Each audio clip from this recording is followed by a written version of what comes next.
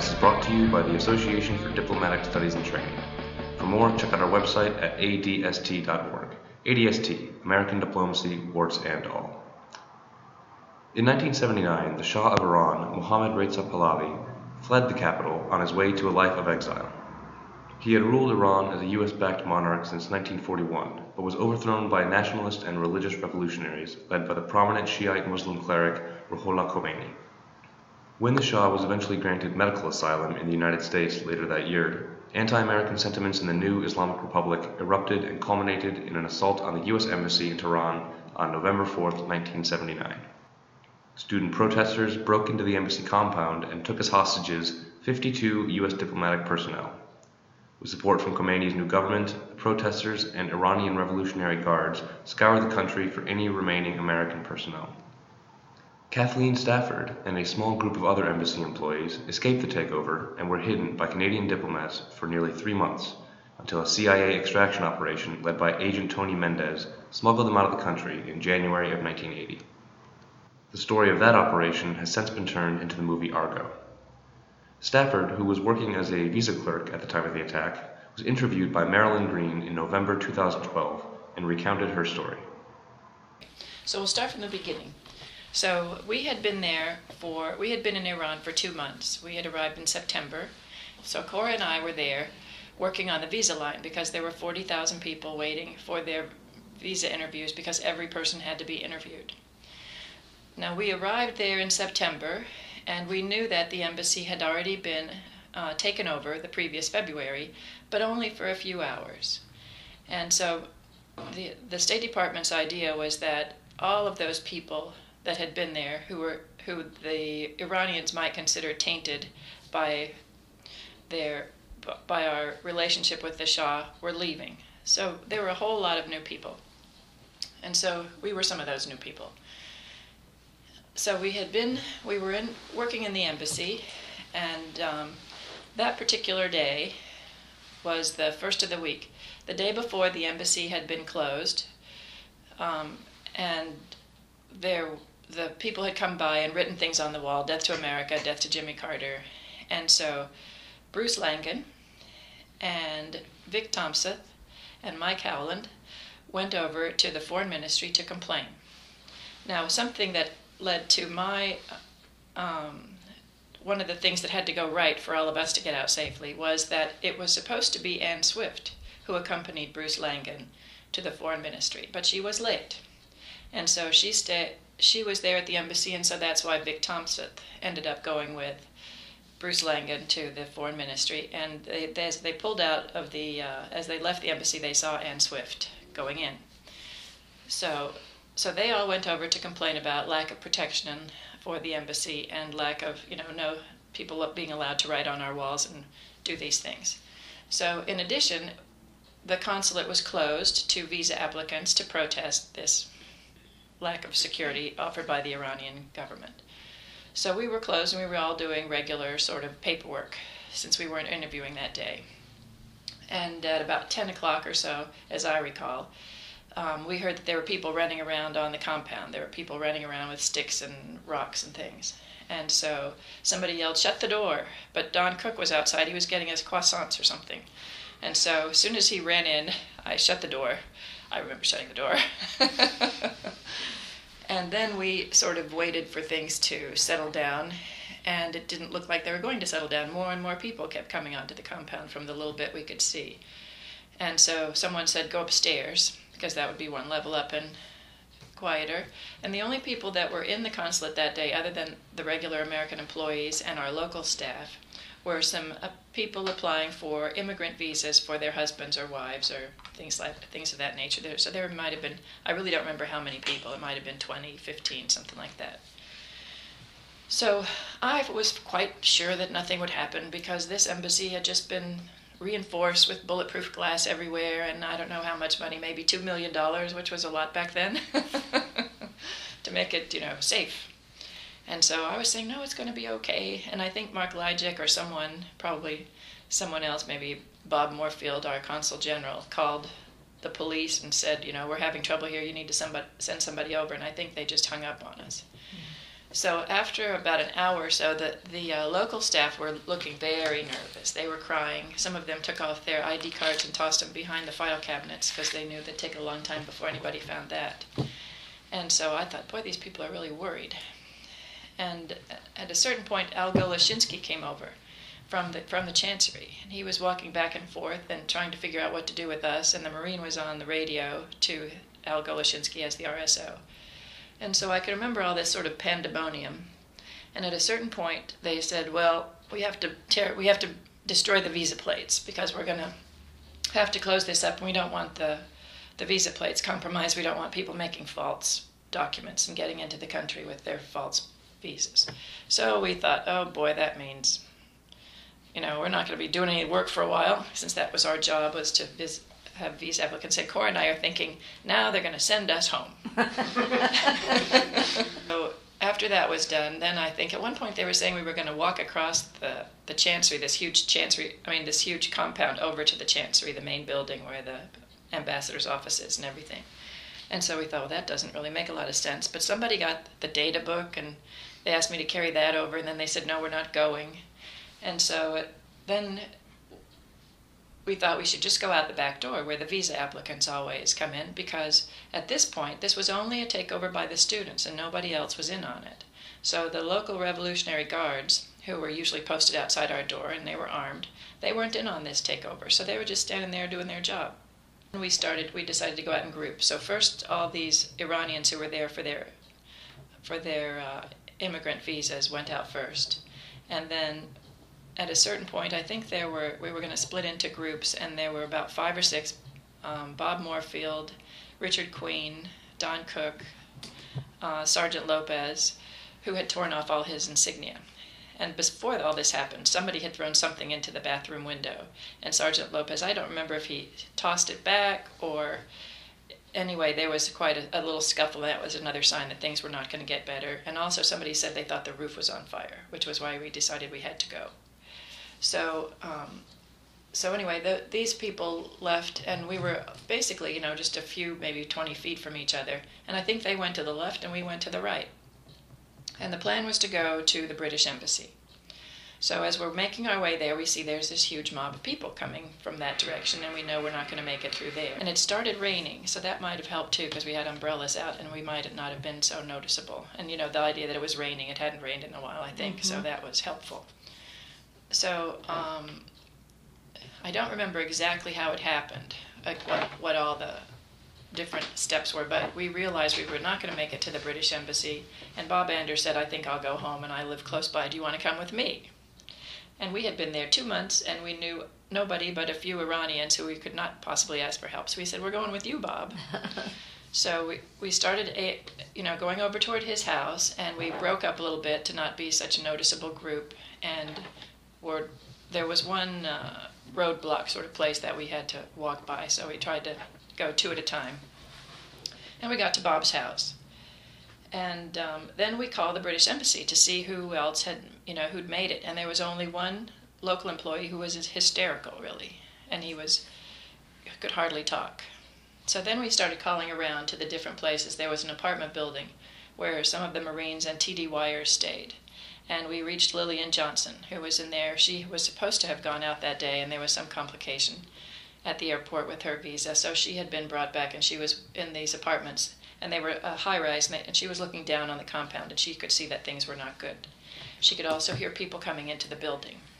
And so she was just trying to stay out of sight. Then we called Kate Kobe and the other fellow that worked with her at the USIS office at the Cultural Center, which had not been attacked in February. So Kate was thinking, well, they're not, we're not considered part of the embassy, nobody's going to bother us, so we're just fine. So she and this other fellow, whose name I've forgotten, stayed there, and they opened a line to Washington, and they were talking to people in Washington. So then I don't know if we were able to reach anyone else. We were hearing on the radio, everybody had a radio in their house. We could hear that the Iranians, the students, whoever, had gotten up to the safe and to the vault, and to the classified area, and we could hear that they had gotten in, and we knew that was bad. And so So we were there at the Anders house for a while. And then there was a young woman with us who had been trying to get an immigrant visa for her husband. And she was afraid that he would lose his temper and go over there and get in trouble. So she was trying to call him. And I think she did reach the family. And when she said she was staying with some Americans, the line died, the phone died. And it had been a party line, people in the apartment were all using it. So we thought, oh, that's great. So I think she was finally able to reach him. And he came to pick her up. And then he came back. They both came back later and brought us chicken kebab or something, since we didn't have any food. And then Kate Cobb came back and said, could somebody come over, if I send my driver, can somebody come over and keep this line open to Washington? Because back in those days, if you lost the line, you couldn't necessarily get it back. So Joe and I and the Lygics went over. Bob stayed there at his house. And we figured that was enough people. So we went over and we stayed on the phone all night. Not that we could tell them anything. But I can't remember if at that point we were talking to Vic Thompson and Bruce Langan over in the foreign ministry, because at that point it really wasn't a problem. We were able to talk to them. And the key about having Vic there with Bruce Langan instead of Ann Swift is that Vic had brought his Thai cook with him. And his Thai cook named Sam. And Sam had the keys to 4 different families' homes. He was cooking for them. And so then Kate and this other fella took a nap, and then when they woke up in the morning, they said, we're fine now, we can take over again. Now, all along we're thinking, this isn't really going like it did back in February. They're not freeing our people at the embassy, and it wasn't looking good. So we thought we better get some clothes and some money. So Kate gave us her driver, and we went to the Lygics' house, and they got some money and some clothes, and then we went to our house.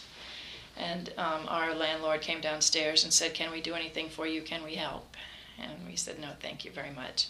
And some Kurdish friends came over too and asked if they could help. And we said, no, you better throw away our phone number. We'll get out of this, but you could have problems. So people were really great. So I called my mother and said, I'll be home. I didn't say that. I said, you'll hear things on the news. And I'm fine, and I'll call you in a couple of days. But then, of course, I didn't ever call her again for 90 days till I was back. I saw her back in Washington before I ever talked to her again. So then I think we spent the night there. But at that point, I think we were still calling back and forth to Vic Thompson, who's stuck in the foreign ministry. And they said, you can go back, but we won't guarantee your safety. And I think at some point I have read that Al Golashinsky had told Bruce when he was heading back, don't come back because it's not safe for you to come on here, go back to the foreign ministry. So Bruce was going back there trying to get someone at the foreign ministry to go in and have the students leave and free all the embassy people. So at a certain point we decided it was time to go to one of these other people's houses because our apartment was very close to the embassy. And so Sam met us. I don't remember if it was Kate's car or someone else's car, took us to John Graves' house because we had those keys. And he was an American. Yes, I think he was the public affairs officer. No, that's not right. He was doing something else. I don't know what he did because Kate was the public affairs person. Maybe he worked with Kate. But whatever he did, we went to his house. And Sam was there, and I think we gave Sam some money, and he went out and bought some food, and we closed all the windows, and I think that's when we played Scrabble or we played bridge or something, trying to kill time. And drank wine. Yeah, probably. That's right. That's later.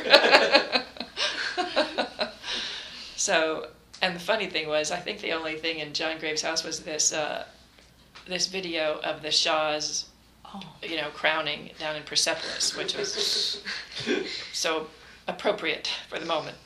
So then I think, I don't remember why we changed houses again, but I think we went to another house. Usually what happened was people got nervous, and there were sort of neighborhood guards, and we were afraid Sam would come in and say, they know you're here, we have to move. So at one of these points, we moved, late at night, we walked through the backyards to another house. And at another point, we went to the British Embassy. They said we could come over there. So I can't remember if they sent their driver at that point. It wasn't long after we were in these houses that Cape Cope got picked up. And Lillian Johnson had also been picked up and brought over to Kate's office, and they were both picked up. And they were taken back to the embassy and with the other hostages. Picked up by the Iranians. By the students. Yes, by the students, by the Iranians. So when we went to the Brits, I think maybe their residential compound was attacked, something like that. But they said it wouldn't be safe for us to stay there, that we should leave. We'd already given Sam money for food. And by this point, we have almost no food. And I think we kept leaving our clothes in the washing machines as we're leaving these houses. So we had like no clothes left. Not that we had many in the first place. We weren't planning on this being long term. At what point did, in the beginning it seemed like a student protest, and was there a point where everyone realized that it was more serious than just a casual protest? I don't know which day it was. It seems to me it was 3 days after the takeover that the Bazargan government fell. They withdrew, which meant there was no longer a secular head of the government. And so then we knew we were in difficulty because there was nobody for our people to talk to, except for Khomeini's people. So I think that was the second or third day, but that's when we knew that things were bad. So then after the Brits said we should leave for our safety, we went back to, I think it was Kate Cope's house, but she had a large picture window, and so we couldn't really walk by. We couldn't move around the house because people could see in. And we started becoming very nervous because everybody knew that these were the Americans' houses. Everybody knew in the neighborhood, and we thought eventually they're going to go to the admin office and find the list of housing, find the addresses, and they're going to come and check all these houses. So that's when Bob Anders called John Sheardown. He said, "I know this guy. I play tennis with John Sheardown, and he has 4 bedrooms. He has enough room for all of us." What was John's position? He was the consul general for the Canadian embassy. Okay. And Bob Anders was the consular officer for American Services, so they were sort of counterparts. Okay.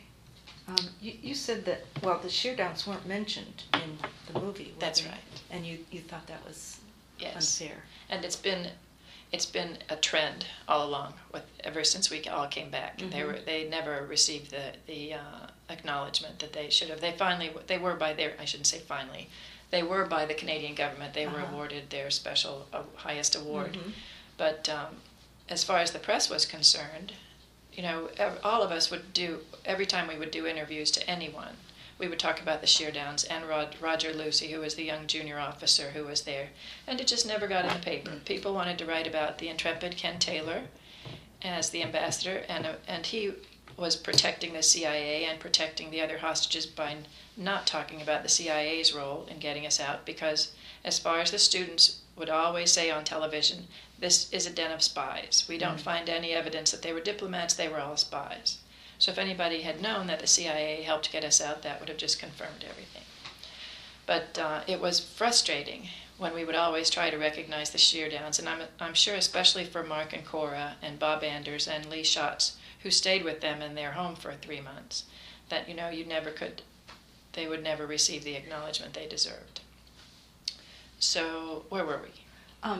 You had just moved yet again to get away from the American housing. All right. So when we called John Sheardown, he said, "We've been worried about you. Why didn't you call sooner?" And so he said, "Of course you can come over." So I think the Brits then came over to the house because they knew where we were, and they brought us over to John Sheardown's house. And I will never forget him standing out on the sidewalk with his hose, watering the sidewalk with his garage door open so that the car could just pull in and nobody in the neighborhood would see us get out. And you see I wear these scarves, and Mark had blonde hair, so I think he was wearing one of my scarves, and Bob Anders had one on too, over them, to hide their hair so that people looking in the car wouldn't, recognize. Is this the very scarf you No. wore? Oh, okay. I wonder what I did with those scarves. So they closed the garage and you... That's right, so they closed the garage and we go in and we're sitting with the Sheardowns, and of course at this point we're sort of nervous about, I hope this is really it and we get to stay here, because we felt safe, in an official residence, another diplomat's home. So I think it was Mark said, does your ambassador know about this? And he said, there he is. And here's this fellow that had driven up in this little 2-seater sports car, and he had on jeans and he had curly hair, and we thought he was a junior officer. And so that's Ambassador Taylor. So he said yes, and we're happy, that you got out and that you're safe. And he said, I'd like 2 people to come with me, because he wanted it to be official, and his residence would have much more prestige, or it would be difficult for the Iranians to come and take somebody out of his house and not have it be a bigger deal than just coming to John Sheardown's house. So Joe and I don't play bridge, so we went over and stayed with Ken so the others could still play bridge and things like that. So for the next. So you weren't all together as it No, appeared. no, right. But they said that part of the reason they in the movie they didn't do that was, besides the cost of 2 more actors and another setting, was that it would dilute the drama. So, but the movie's really about Tony Mendez in the first place, so it's so the Canadians really get very little credit for all the things they did. But Ken Taylor was doing other things besides protecting us. He was going back regularly to see Bruce Langan and Mike Holland and Vic back in the foreign ministry, and he would go and talk to them and bring back messages that he would take to Washington, And so I knew he was doing that, but I did not know until I read his book that he was also collecting information about what was going on around the embassy and who was there and who's at this door in case there was a rescue attempt. So he didn't ever mention that. But that explains why when he would come home at night, we're sitting there on the couch every day when he comes home waiting for the news. And so he would kind of choose his words carefully, and I thought, well, can't you just tell us what's going on? But he would, I'm sure he was being careful about what we needed to know and what we didn't need to know in case something happened or got picked up sometime. So that's what we stayed with them we were there till every day when we were there at their house. Their television worked and they had the newspapers. So when they brought us over, everybody thought this was short term. So Pat had told the staff, there was the cook, and I don't remember his name, but he was a member of the local comité, we found out later.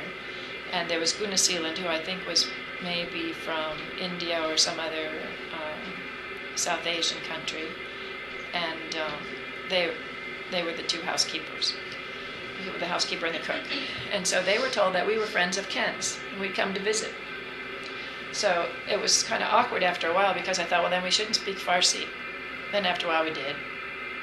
And then, I'm sure they were thinking, well, these are funny tourists. They come here and they hide when somebody comes upstairs and they don't have any clothes and they never go out. So it was never really clarified, just what we were doing there. Nobody ever spelled it out. But after a while, the cook is the person that Joe would ask for definitions of words, when he would be reading the paper and ask him, what does this mean? What does that mean? And in the end, that cook did come to Canada and told Zena Sheardown that he had been brought in afterwards and they had beaten the bottoms of his feet and tortured him a bit in different ways, but he was able to leave and go to Canada. I don't know who provided the funds and the visa and everything for him to get out, but I was very happy to hear he got out because we never knew. So in the movie, they have Sahar, which is the lady. Right. And the housekeeper that worked for the Sheardowns was a Filipina, and so they either took her with them or they sent her, she was able to go to the Philippines, so she was safe. But I was happy they had that part of the movie, because it does show how brave and loyal the Iranians were. And, it's nice that they are represented that way.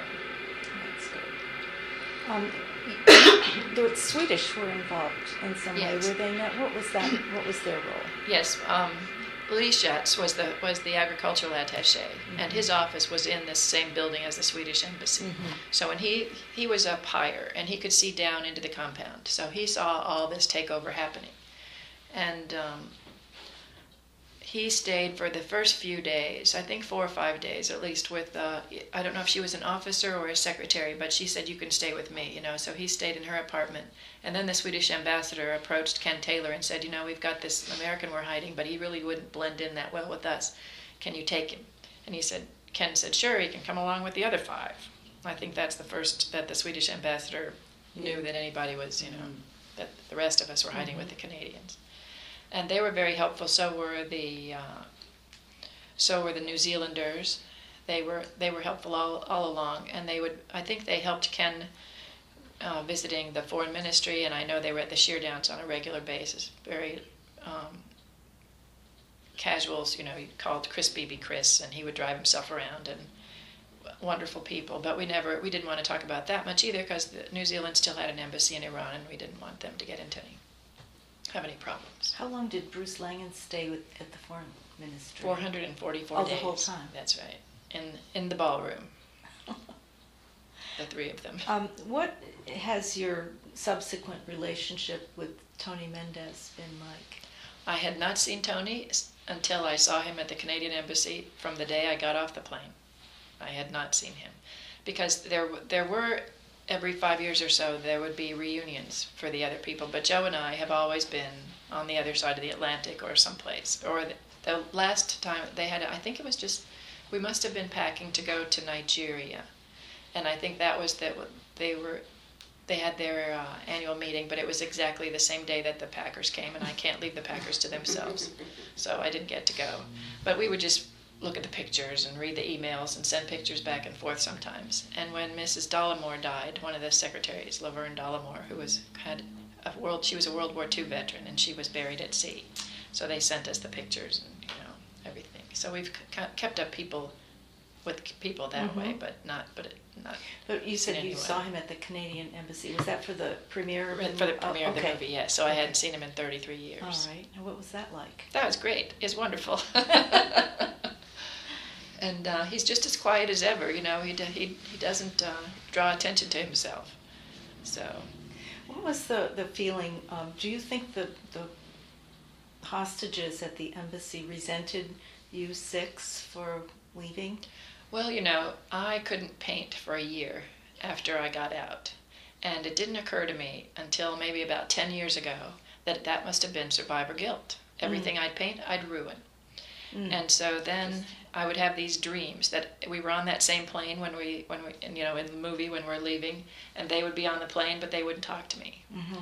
So when we got out, Sheldon Chris knew how important it was for us to be able to see the other hostages. And so they brought us back from Palermo so that we could be there and see the others and have them tell us we were happy you got out. And the way they found out that we got out, since everything they received was censored, they never had access to the Red Cross or anything. No one was really allowed to visit them. They never had any news. They thought they were forgotten. And so there was a baseball game between the New York Yankees and the Montreal Bluebirds, Pinkbirds, Yellowbirds, something like that, the baseball team. And so that was in Sports Illustrated. And it showed our picture, and it said that, we had said these were the people who escaped with the Canadians, and we'd said, don't forget the other hostages and things like that. So the students had not censored that because they weren't thinking it would be in a sports magazine. So they told us later that they saw that magazine and passed it all around so everybody could see it. That's a great story. Okay. How, if at all, does the film promote understanding of international diplomacy? Was it useful in helping people understand that? Well, other people in the State Department have told me that they are very happy to see the State Department presented in a positive light, as opposed to just having cocktail parties or giving visas to the wrong people or things like that. So that's very heartening. And Ben Affleck, in his presentation at the premiere and at other times, has commented that this is an homage to the Foreign Service and to the clandestine officers in the CIA and the difficult life they lead. And he talks about, when Tony Mendez is thinking about going and he takes off his wedding ring and leaves it there. And, these people go out and they can't tell their families where they're going. And nobody can know what they're doing. And my brother and sister-in-law saw the movie in New York. And they said at the end of the movie, when they say that none of the people left the Foreign Service, that everybody gasps. They can't believe that, we all stayed in. Around. Right. And so I think that is a very positive thing. I think it would be nice if the Canadians had gotten more play in the movie. But, I understand, apparently the reasoning was that they wanted to, the movie is about Tony Mendez. and so they didn't want to dilute it and share it among too many people because that would take away from the storyline or something. But I do think, I'm glad at the end, that before the first time the movie was shown in Toronto, Ken Taylor was not invited, and Ken's friends saw the movie, and so they complained to Ben Affleck and said, and besides that, there was a little tagline or something at the end of the movie saying that Ambassador Taylor received over 1,000 awards and recognition for his role. And so it was kind of like, well, he didn't deserve them, and here he received all these awards. And so they changed that. Ben Affleck invited Ken and Pat to Los Angeles, and they watched the movie, and they said, what do you think? And they said, well, we could change this to say that this is a fine example of cooperation, that the CIA assisted the Canadians in say, rescuing the Americans, and it's a fine example of international cooperation. And every place I have lived, the Canadians have been fantastic about any kind of help, and Rwanda is another example. Their representative at the UN, I'm sure, saved many lives and was almost acted single-handedly. And I remember watching television when Katrina happened, and the Canadians were ready, their military, their Navy was ready to come down. They were just waiting for the news to come down and help. I think they've always been fantastic. So I wish the movie gave them a little more credit, but at least they get, I think apparently the Canadians are happy with part of it, being shown that they did hide us, and we're so courageous. It did no damage. There was no damage. Kathleen Stafford remained involved in the Foreign Service while pursuing a career as an artist, and her husband Joseph spent time as a senior Foreign Service official in Khartoum, Sudan. Eventually, all the hostages were released by the end of January 1981. The music for this podcast was provided by Carol Schmeidberger, licensed under Creative Commons. ADST is an independent nonprofit organization located in Arlington, Virginia. ADST's oral history collection, begun in 1986, contains over 2,500 oral histories, unveiling the horrifying, thought-provoking, and the absurd events that help shape foreign policy. If you have enjoyed listening to this podcast, please consider making a tax-deductible donation to allow ADST to continue its work at www.adst.org. Thanks for listening.